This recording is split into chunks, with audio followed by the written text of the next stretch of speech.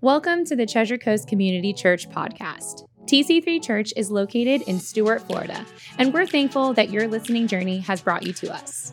Our prayer is that everyone who tunes in connects the life-changing power of Jesus Christ in a real way.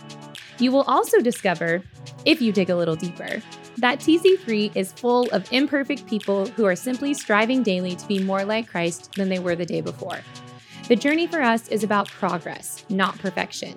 We pray that as you listen, you will be filled with hope, endurance, and joy as you experience life change. Enjoy today's message. Man, we're so thankful for them. Y'all making a brother cry before I even start today. That's a real challenge. Man, I'm so thankful. I love getting to hear you guys sing. Your name is power. Your name is healing. Your name is life. Break every stronghold. Wow. Like our God is really, really, really good at doing that. And so we're thankful because that's exactly what we're going to talk about today. We're going to talk about how relational strongholds, how relational conflict can be broken when we enter Jesus into this scenario. And that's all this conflict series is about. It's about how we can honor God in conflict, how we can look more like Jesus in conflict, and ultimately how we can point the other party to Jesus in conflict. And so we're gonna bring this series into week 2. If you were here last week, you got to hear Steve Jamison preach. He did an absolutely amazing job. I would encourage you that if you did not hear that message, go back on our YouTube channel and go listen to it. But we're talking about conflict because let's be honest, it's all around us. Relational conflict is all around us, whether it's like you and your spouse, as you guys, argued before you came in the doors, you can nudge one another. It's okay. Or for you teenagers, maybe it's with a parent, maybe it's with the teenager or a family member or a coworker. Like conflict exists all around us. It's never roses in every relationship that you have, and if you're saying that it is, then you're probably the one that probably needs to check. I'm sorry. And so here's the deal. When I think about conflict, I think about my wife and I, particularly like when we first got married. It was a real challenge. You're getting a new roommate, and you can't exit the 4 walls. Like you're stuck. And so if you know me, I'm a little bit OCD. I like things put in a certain way. I like my socks folded a certain way. I'm the type of person that like the bed being made is the first and most important task of the day. Anybody with me? Yes. All right. Awesome. You're in my camp. If you're not clapping, you think I'm insane, and you're in my wife's camp, and we are automatically at odds. But I remember this particular day. Janae is more of the like free spirit, relationally driven individual, and so like we were married. I don't even think we were married a month, and I came home. Janae had been discipling young women all day, and I made the statement when I came home that created conflict and ultimately war in my home. And I walked in the house and I looked in our bedroom and the bed wasn't made. And I said, don't judge me. I said, what did you even do today? I know, it was bad. It was not pretty. Listen, I have to fail forward, so just give me grace in these moments. We're still married, been married for quite some time, and it's going great. And but that moment was not pretty. And I learned as war was created in my home that the solution to problems or to conflict is never, I'm going to point out immediately what it is that you've done wrong. Like it's just not the way to resolve conflict. And some of you guys in here are getting really red because you're like, Maj, you're really dumb. And some of you women are like, I would kill you. And she did, and so it didn't go well. But conflict exists all around us, and you guys know that. Some of you are probably experiencing that right now. And the question becomes like, man, why? Why? Especially for the righteous, especially for those of us that like, hey, man, I follow Jesus. I'm trying to do this thing the right way. I'm spending time with the Lord. Like, why does conflict persist? Why on my job am I consistently having this problem with every other person I engage with? Why am I always having issues with my spouse or with my kids? Why does it seem that there is never a season I am entering into that does not have some type of relational conflict? Why does conflict exist? And more importantly, why does it persist? Well, James, the brother of Jesus, he's writing to the church as a whole. The church is now being persecuted. The first martyr has been killed, Stephen, and the church is now expanding out of Jerusalem, and the church is on the run. They're gone. And they're experiencing conflict and adversity, not just relationally, but literally physically, like they are being killed for their faith. And James writes this to the first century church. He says, consider it pure joy, brothers, whenever you face trials of many kinds, aka whenever you face conflict. Why? Because the testing of your faith develops perseverance. And perseverance must finish its work in you so that you may be made mature and complete, not lacking in anything. And so conflict, adversity, trials, relational conflict exists so that we would not lack anything. God would have it so that we would look more like Jesus. And in order to do that, he has to place us in some adverse situations and in some conflicting circumstances so that we would be refined and molded to be made to look more like Jesus. And so he says, hey, I have to put you through some relational conflict so that you can look more like my son. And ultimately what God is saying is he is more concerned with strengthening us and molding us than he is our happiness or our comfort level. God is saying, I am trying to mold you. I am trying to develop you. And so when things get tough and relational conflicts arise, because they will arise, they are arising, we need to trust that God is at work. We need to trust that God is molding us, that God is shaping us to look more like Jesus. And so the question is, like, where do we start? How do we get to a place where it's like, okay, God, like, help me see what you're trying to do instead of seeing my conflict. Help me not have Peter syndrome to where you tell me to come walk out on the water and then I'm walking out to you because I trust you, but all of a sudden the situation gets a little chaotic and I take my eyes off of you and then I begin to drown. Jesus, how can I keep my eyes on you when relational conflict begins to arise in my life? Well, Jesus has the answer, and he tells us to start here. Matthew 7, the Sermon on the Mount, Jesus is wrapping it up, and he gives us this perspective of conflict and how we are to go about it. He says this, do not judge, or you too will be judged. For in the same way you judge others, you will be judged, and with the same measure you use, it will be measured to you. He says, why do you look at the speck of sawdust in your brother's eye and pay no attention to the plank in your own eye? How can you say to your brother, let me take the speck out of your eye, when all the time there's a plank in your own? You hypocrite. First take the plank out of your own eye, and then you will see clearly to remove the speck from your brother's eye. This is an interesting passage because oftentimes when we look at the text of scripture, like, we are called to operate in humility, right? We're called to put the needs of others before our own. We're called to say, hey, don't think about yourself less, but think less about, don't think less about yourself, but think about yourself less, right? That's the concept of humility that oftentimes pops up in my brain. But in this particular circumstance, God says when it comes to relational conflict, you go first. He's like, lead with humility, AKA self-assess yourself before you bring somebody and what it is that they've done wrong or however it is that they've hurt you. He's like, assess yourself first. It's one of the few places where the text of scripture says, go first, follower of Jesus. And so we are called to lead with humility, and that starts by doing a self-assessment. That starts at looking within.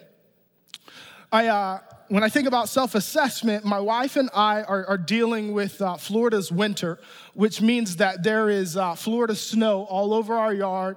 There's weeds all over our yard. Anybody else dealing with this? It's terrible. Okay, everybody, well then talk to me about a lawn guy when we leave. Nobody else is dealing with this. And so like I'm going through this challenge of, man, like my yard looks kind of rough. It's cut, but I'm tired of seeing white all over it. There's weeds everywhere. And so we called out a lawn guy and we're like, hey man, assess this for us. And he looks at me and he says, hey bud, I just want to let you know it's going to get worse before it gets better. And I was like, that's terrible news.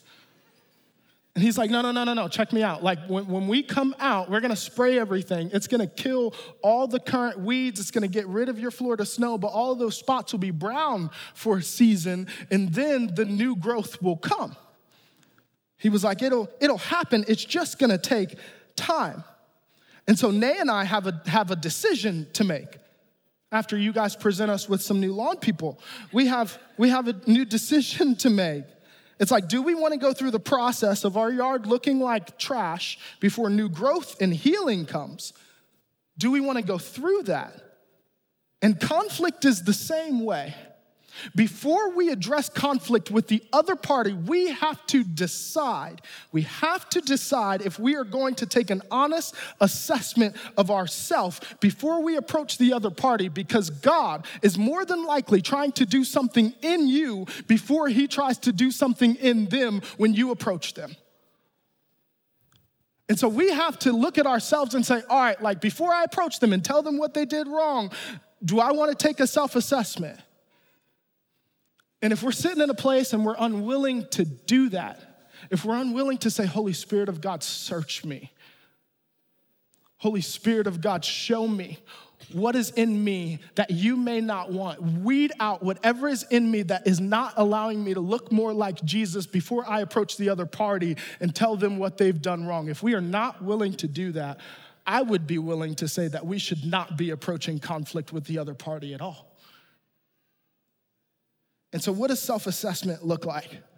How do we do that? How do we go about that? Well, the psalmist in Psalm 139, this is the driving point as we go throughout this entire series. We would encourage you every single day, just read Psalm 139. It's like 24 verses. Just read it. Allow your life and your mind and your heart to marinate in that as you begin to look more like Jesus. And the psalmist says this, "O Lord, you have searched me and you know me. You know when I sit and when I rise, you perceive my thoughts from afar." Just because God is distant doesn't mean that he's disconnected. You discern my going out and my lying down. You are familiar with all my ways. And before a word is on my tongue, God, you know it completely. David is communicating to us that God knows us intimately, like he sees in us. Nothing is hidden from the Lord. Like we are in the presence of God. When we stand before the Lord, when we are in prayer and we are talking to the Lord, he's like, nothing is hidden from me. You are laid out before me, and I see in you, not just your actions, but your why. I know why you are doing what you are doing. We are vulnerable before the Lord, and leading with humility, well, it's putting vulnerability on display. It's deciding to be vulnerable. And not just with God, but also with one another. And if we're 100% honest, vulnerability scares us a bit. Transparency freaks us out a bit. There's a little boy that you know those people that look at you and you feel like you can see within to the depths of my soul? Like those people terrify me. I'm like, I don't like that I feel like you can see inside of me. And that's God, right? And so vulnerability creeps us out a little bit. Because honestly, the world teaches us that we should self-preserve. And so we use verses in Proverbs like guard your heart, and we make them this banner for our unwillingness to be transparent. We say I don't have to be transparent. You know why? Because the person that we are in conflict with, in order even to really have conflict with somebody, we have had to give them access in order to be able to hurt us anyway. And so because they hurt us, and now because conflict has arisen, we're like, you know what? Now I'm gonna cut you off so that you can no longer hurt me, and I'm gonna guard my heart. And Jesus is like, that's not what I meant, and that's not how I'm calling you to operate. I'm calling you to be vulnerable, to be open, to be transparent. And we are pros at setting up boundaries and walls to protect ourselves. But let me ask you this. When's the last time that you, like somebody's hurt you and you looked at them nose to nose and are like, hey, when you said this, it really hurt me in this way. When you did this, like I felt this way and it hurt, man. Even me as a guy, like that statement, those statements, even as I like wrote them down, I'm like thinking to myself, man, this sounds soft. Like anybody, I felt that way. But truth is, the gospel is like, Jesus is like, hey, that's how we're called to operate. We are called to be honest and transparent and vulnerable with one another. We are vulnerable before the Lord. We are vulnerable with one another. And I sit in a place where like oftentimes I don't like that, or I think it feels soft because like I don't oftentimes have language to explain what it is that I feel. And many of you are probably in the same boat.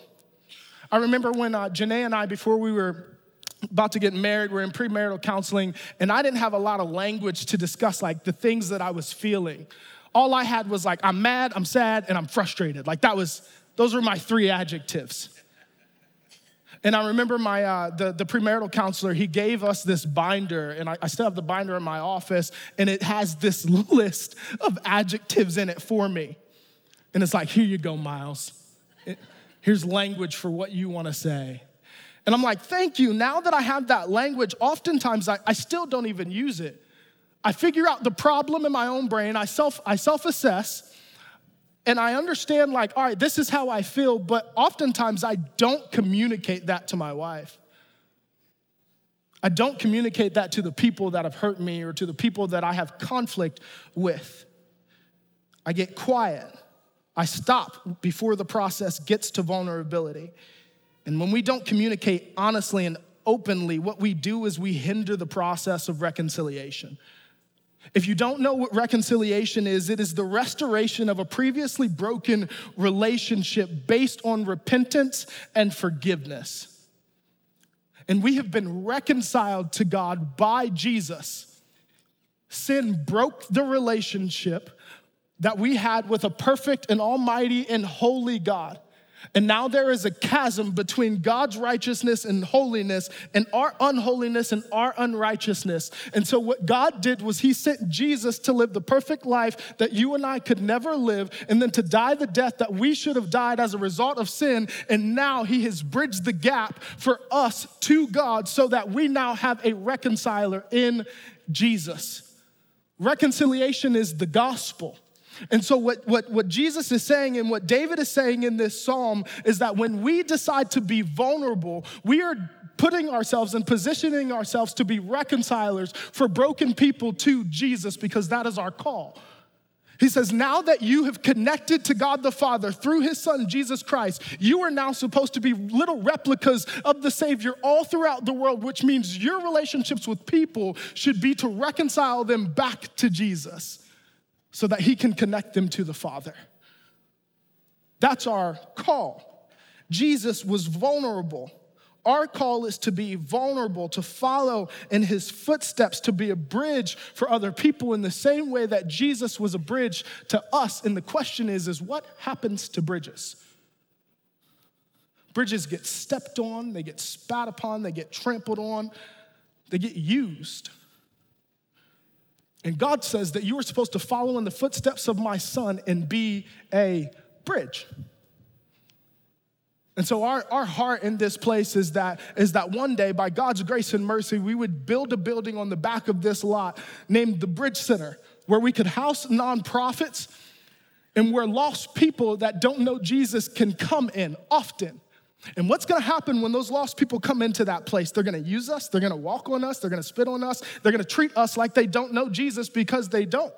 And our call and our commission is to be a bridge. And so why not start now? In our relational worlds, in moments and seasons and situations where conflict exists, God says, I am teaching you right now to be a bridge so that you would lack nothing, so that you can be prepared when people come onto this parking lot to be a bridge for them to Jesus, so that you would see many come to know me. I am preparing you for something that you can't even see yet. And that's what God is doing for us. The psalmist's response to vulnerability, it's the same as ours. I love it, right? Because David is human. David's normal. He doesn't like vulnerability or transparency any more than we do. And so his response is to run. He talks about vulnerability. He talks about how Jesus can intimately see within him. And then his response is, where can I go from your spirit? I got to get out of here. I don't like this. Where can I go from your spirit? Where can I flee from your presence? If I go up to the heavens, you are there. If I make my bed in the depths, you are there. If I rise on the wings of the dawn, if I settle on the far side of the sea, even there your hand will guide me. Your right hand will hold me fast. And I love God's response to our unwillingness to be vulnerable or to our unwillingness to be transparent. God's response is to pursue us all the more. He's like, you don't like being vulnerable? You don't like being transparent? That's okay. I'm still going to chase after you. I'm still coming after you. And his pursuit of us displays his loyalty to us. God says, or David says, for you created my inmost being. You knit me together in my mother's womb. And God, what God is putting on display for us is that he's been personally invested in us from the beginning of time. From your mother's womb, before your body was formed, he's like, I knew you. I was invested in you, and my investment is not going to stop just because you are unwilling to be transparent. I am chasing after you. If you're running from Jesus, if you know who Jesus has called you to be, if you know Jesus has called you to himself, and you're sitting there running away and you're like, why is this dude still in pursuit of me? And he's like, because I've been invested in you from the beginning. David, the psalmist's response to this fact, to this truth, is he breaks out in praise. He's like, how precious to me are your thoughts, O God. How vast is the sum of them. Were I to count them, they would outnumber the grains of sand. When I awake, I am still with you. And leading with humility within conflict is an act of worship. That's what the psalmist explains to us. He's like, hey, when you decide to honor God, when you decide to look like Jesus, and when you decide to point the other party to Jesus in conflict, all you're doing is putting up hands of worship. And so we're going to come in here at the end of this month and we're going to corporately worship together. We're going to have a worship night. But what you need to know is that all of life is worship. Not just when you come in here and you lift your voice and you sing songs and you raise your hands. Like, that's amazing. But every bit of your life, every relationship that you have, every situation that you step into, God is like, this is an act of worship. Do it for me. Honor me. Leading with humility is an act of worship. And so when we self-assess, when we're vulnerable, what we're doing is we're telling Jesus, Jesus, I trust you. And so the psalmist wraps up. He says, search me, O God, and know my heart. Test me and know my anxious thoughts. See if there is any offensive way in me and lead me in the way everlasting. Leading with humility, lastly, is deciding to surrender. It's deciding to give up and say, God, like, I can't do anything here. I've self-assessed. I've been vulnerable. I give this to you. I give this person. I give the situation. I hand it over, God. It's yours. You can do better with it than what I can.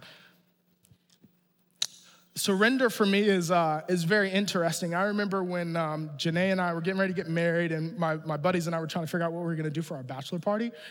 And this isn't going any crazy way, just to let you know, I can see the faces. But we were getting married in Oregon, and so like some of my friends thought up the crazy idea of, hey, let's go white water rafting. And I'm looking at my buddies, and I'm like, hey, bro, we don't do that. Like, that's not what we do, bro. That's not what we do at all. And so we ended up going, but I remember like the whole time I'm looking at the guide and I'm looking at my friends and I'm like, hey man, I fall out this boat, come get me. Like, don't, and he's like, nah, just lay on your back, buddy, it's gonna be all right. I'm like, no, come get me. And so like, I'm having to be real vulnerable and real transparent in this moment. Like, I'm scared, man. I'm really terrified. And I remember getting in that boat and I remember having to fully surrender and trust the guide that was navigating us through those waters. And I fell out a few times, and now I love whitewater rafting. Every chance I can get, I'm like, yo, let's go. I'm going to Washington. Let's go. Like, I love it. It's so much fun. But in order to get there, I had to surrender. And Jesus, when conflict arises, is our guide in the same manner. He says, I need you to decide to self-assess. I need you to decide to be vulnerable. And I need you to decide to surrender the situation to me. That's your first steps when it comes to conflict. And so I don't know where you are today. I don't know if you're sitting in a place where you need to begin to self-assess. I don't know if you need to decide to be vulnerable. I don't know if you need to decide to surrender. I don't know if you need to decide to just trust Jesus for the very first time and even just start the process. But wherever you are, I want you to know that we're with you, that we want to walk with you. If you don't have a relationship with Jesus and you haven't decided to trust him for the very first time, it's super simple. This is a relationship. It's not a religion. It's not about what you do. It's about what Jesus has already done for you on the cross. And he says, like, hey, I will take you and take what is broken and reconcile you and make you whole so that you can be in relationship with God the Father again. And so it's a simple prayer that says, Jesus, I accept what you did in my life. I accept that your life, your death, and your resurrection were good enough, and I no longer have to be good enough because you are for me. That's all a relationship with Jesus is. It's as simple as that. If you don't have that relationship, if you've never trusted Jesus, I want to ask you to respond to that today. And in order to do that, it's a simple prayer that I'll pray with you, but I'm going to ask section by section, just raise your hand if you want to walk into a relationship with Jesus today. Put your hand up and just leave it there. Here, here, here, here, here. Let's pray this prayer with me. Dear Jesus, please come. Take control of my life from this day forward. I confess my sin to you, and I believe that what you did for me was enough. Holy Spirit of God, fill my life and help me navigate in such a way that brings people to you. Father, in the name of Jesus, I thank you so much for the hands that have been raised. I thank you so much that we get to trust in your son, Jesus, and as a result, our lives will be forever changed. God, we love you, and we thank you. In Jesus' name we pray. Amen. Man, can we give God praise for people that came to know Jesus today?